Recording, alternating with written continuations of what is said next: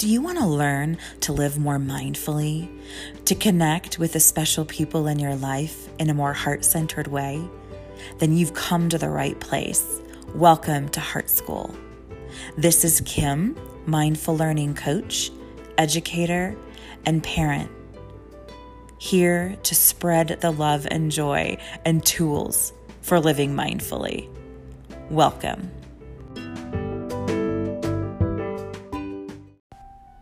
Greetings, everyone. This is Kim with Heart School here with another episode on mindfulness for parents and teachers. We're calling it the mindful method here at Heart School. Wanted to start out my podcast with just a mindful moment and just a way for us to start focusing on gratitude and how really gratitude can help shift our paradigms very quickly. When we're in a state of gratitude, in our gratitude place, not our place of, complaining and nitpicking. It's really easy for us to get there. So today I am completely grateful for the cool weather here in Breckenridge where I live. It is 63 degrees out and a little bit drizzly. I just am grateful. This time of year can be so hot and somewhat miserable, and it's nice to actually have to throw a jacket on. So think about what you're grateful in this moment. It feels so wonderful to be in a place of gratitude. So today, I just really have some concepts that I'm going to just start speaking to and weaving them together. I'll think of a topic, an episode title for this later, but really the focus is on autonomy. And as parents, one of the things that lights our hearts up, or as teachers, is when our children start to really own their learning and own what they contribute, their contributions to a family, to a classroom. And I just wanted to talk a little bit about creating space for autonomous learning and autonomous contributions. So we all have abilities and disabilities. We do. A lot of children are labeled as having a disability, but really when we come down to it, we all have things we're really good at and things that we are really struggle with that are challenges for us.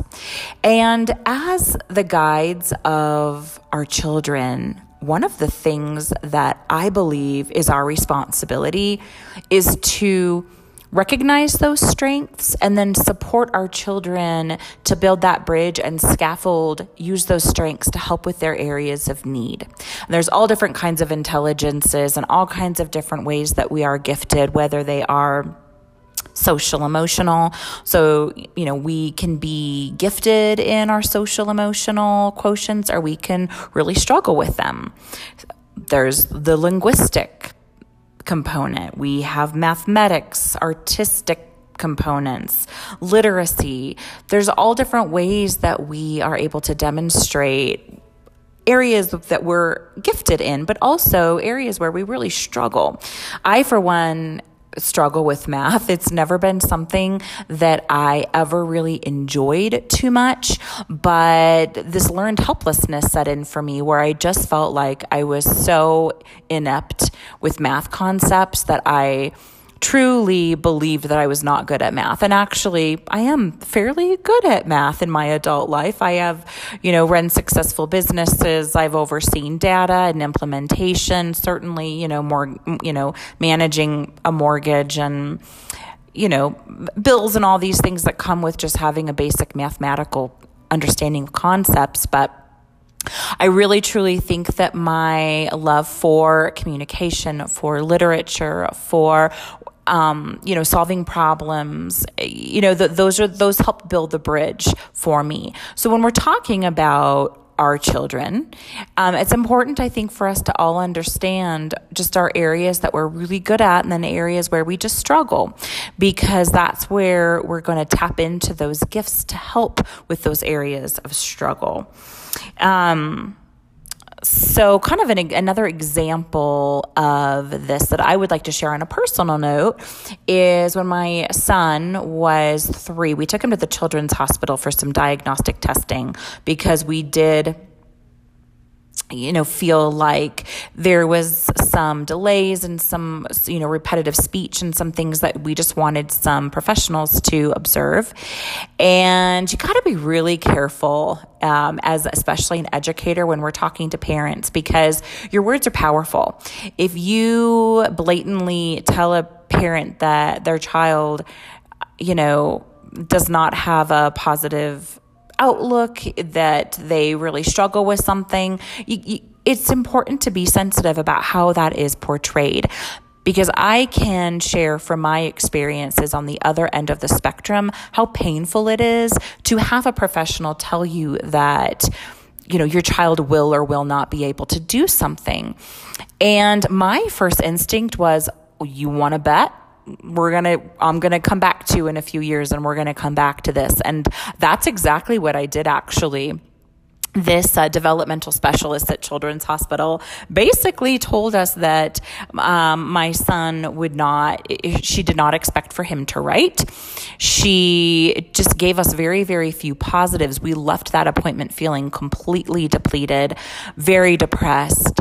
And, I looked at the face of my beautiful little 3-year-old toddler, and I just knew everything was going to be okay. It's like, of course we're going to have challenges, but, I can think back to when I was a child and the challenges I put my parents through. We all have challenges. Every human being on this planet, struggles. And as parents, we're here to just guide them through those obstacles. As we talked about, hold space for them, come up with creative solutions, and partner with them. So fast forward to when my son was in 3rd grade, he loves dolphins. He loves nature. He loves airplanes. He has really deeply focused areas that he's so passionate about, which is one of the beautiful things of children on the autism spectrum. They go so deep with things that they're truly interested in. And he was at the time very interested in dolphins. And his teacher had done something absolutely brilliant to spark some curiosity with writing. He started to become more of a confident writer. Of course, he could hold a pencil. Fast forward, he was stringing beautiful sentences and paragraphs together. But we really encouraged him at home to write stories about dolphins. And I didn't really structure it. I didn't want it to be something that he felt like he had to do or do a certain way. I wanted him to just have some creative, artistic writing expression. And he would sit on the hood of our car and out in the sunshine with his journal and write on Saturday mornings after breakfast. And I think one of his stories, he wrote about 10 chapters, which was really fascinating. And I turned around and I wrote a letter to the quote unquote professional that told me that my son probably wouldn't write, and we'd be really lucky if he could hold a pencil correctly and produce letters. So my whole point is that we need to be very mindful and careful about how we are communicating areas of need to each other, whether you're talking with another parent friend about their child, whether you are an actual teacher in a classroom and you have a conference. There are so many ways for us to celebrate and honor each individual child and the things that they are good at. There's also ways for us to create that bridge and help children see their potential and break down those fear barriers. Because if you're told that you are not a good writer, or that you get so much red feedback on your writing papers or your math homework or your art projects, that really does break down the passion for learning that content. And we need to be really careful about that. And there's always cross connections between any discipline. I mean, there's so many fun, creative things you can do. If your child struggles with their social emotional body, but they're really good at art, they can maybe draw out some different scenarios or watch a movie if they love, movies, or reading a book, and then create something about how they would solve a problem. And I've done things like that with my son too. We used to have something called a fireside chat where we would come up with challenging obstacles that happen in kind of typical child's lives and really talk deeply about them and how we would handle them and what's the most mindful way to approach some of these social obstacles. For children that study with mathematics, maybe, but they're phenomenal with decoding really long words. There is a cross connection there between stringing numbers together and stringing words together, and help them see that they have some giftedness in these different areas. If children, this is an obvious connection, but if children are really gifted with the arts but struggle with math, there is a lot of ways that you can integrate mathematics through the arts, through Fibonacci and geometry and patterns, and all kinds of really fun ways that you can cross those two disciplines. There's almost always a connection. If children really struggle with literacy and reading, or maybe they're not as engaged with reading, but they're really into, science or history, of course, finding the literature that supports the thing that they're interested in is another obvious one. But sometimes those really obvious solutions, we don't always see them because we're always looking for something, we feel like it has to be this difficult solution, and oftentimes it's very simple. Another way that we really can increase children's independence and level of autonomy is by simply asking them how they would like to contribute, what gifts they see that they have that they could bring to the table, whether it's in a classroom environment or the home environment. And I was struggling kind of recently with having my son just engage with chores around the house. And it really came down to me just asking, well, how would you like to contribute? How do you see yourself contributing? What would you like to do? And this was after his dad and I divorced, and I was living in a new environment. And I think, part of it was transitioning to that new environment, and the space looked different. It felt different. Our routines were just a little bit different, and life looked different. So instead of just saying, okay, these are your chores, I simply asked, how would you like to contribute?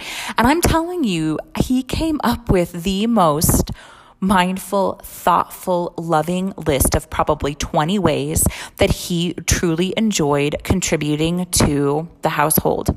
Everything from meal planning, grocery shopping, helping with the animals, chores that he really finds joy in. And that's a first step. And then, they can pick a few, and then maybe you pick one or two ways that you would like to maybe help grow their life skills, or, whatever it is that you might be working on. So there's always a solution, and there's always a way to see what the children's input is, because if they feel like they have a voice and they have input, their buy-in is so much more authentic. And that's really what we want. We're raising souls here. The authenticity is really important. And the same in the classroom. Here's another example of how this played out for me in the classroom. My crew and I were studying the history of Greeley. I was teaching in Greeley, Colorado, and I had this idea of studying these characters from Greeley history and writing letters to them. And I asked just my students what they thought about that. Is this an activity that you feel would kind of fit into what we're doing? Would you enjoy this activity? Let's look at our standards and see, how is this going to help us as a team grow? And my students came up with a way better idea of actually taking on the role of the characters and writing each other. And before I knew it, during read aloud time, they were building little mailboxes, and they all had little mailboxes hanging off their desks. And, some would come in at lunch during read aloud time, where they would have some free time, and they would write each other these notes. And it kind of turned into a fun game where I would give them a little situation that would happen, and they would have to respond to each other based on that situation. But it really came from them. I kind of had a little spark of an idea, but they really were able to take it and give me feedback on it, and if that was an activity that they would enjoy. And it became so much more rich and enjoyable. And it really was like a 10-minute conversation that we had, and we were able to take a concept and really expand it into a more rich experience for the students that were so excited to get started they could hardly contain themselves. And that's where we want them to be, so excited about learning and being part of a community that they are taking ownership of things, because they care about their work, they care about each other, they care about you as you're guiding them through this beautiful journey that we are so honored to do. So just some thoughts on autonomy, how to structure that a little bit. And oftentimes, guys, it's releasing control. We are control freaks. We want to control every little thing, and it's not fun. And control is a complete facade. We don't have control. We really don't. It's co-creating. It's co-creating in lieu of control. And when we're in a place of co-creating with our children, we're learning with them. We realize that we are students as well, and sometimes our students teach us and guide us in beautiful ways, and we learn and grow. And releasing that control makes life so much more fun. And you really tap into their true heart's desires and what they would like to see, what they would like to create, they would like to do with each other or independently or with you. So just think about how you can release some control to create more independent and autonomous learning in your home or school environments, and talk with your family about this. I would absolutely love to hear what they would say. Bring their ideas to the table, honor their ideas, celebrate their ideas. Because if we think we're the only ones with good ideas, that's the first step that we're really lost in this journey, to think that we're the only ones with great lesson plans and great ideas or great vacation ideas or whatever it is that you might be planning right now, because it's summer kind of coming into school time. So think about it and write some thoughts down, present it to your family or staff members if you're getting ready to go back to work. Just have this conversation. It's really powerful and it's really important. And children love to feel like their voice is heard and that their ideas matter, because of course they do. So all my very best to you. Hope this finds you well. What are you grateful for if you haven't already decided that? And then how can you take these concepts and present them to the special ones in your life to bring in more independence and autonomy? All my very best to you and all my love. Bye-bye.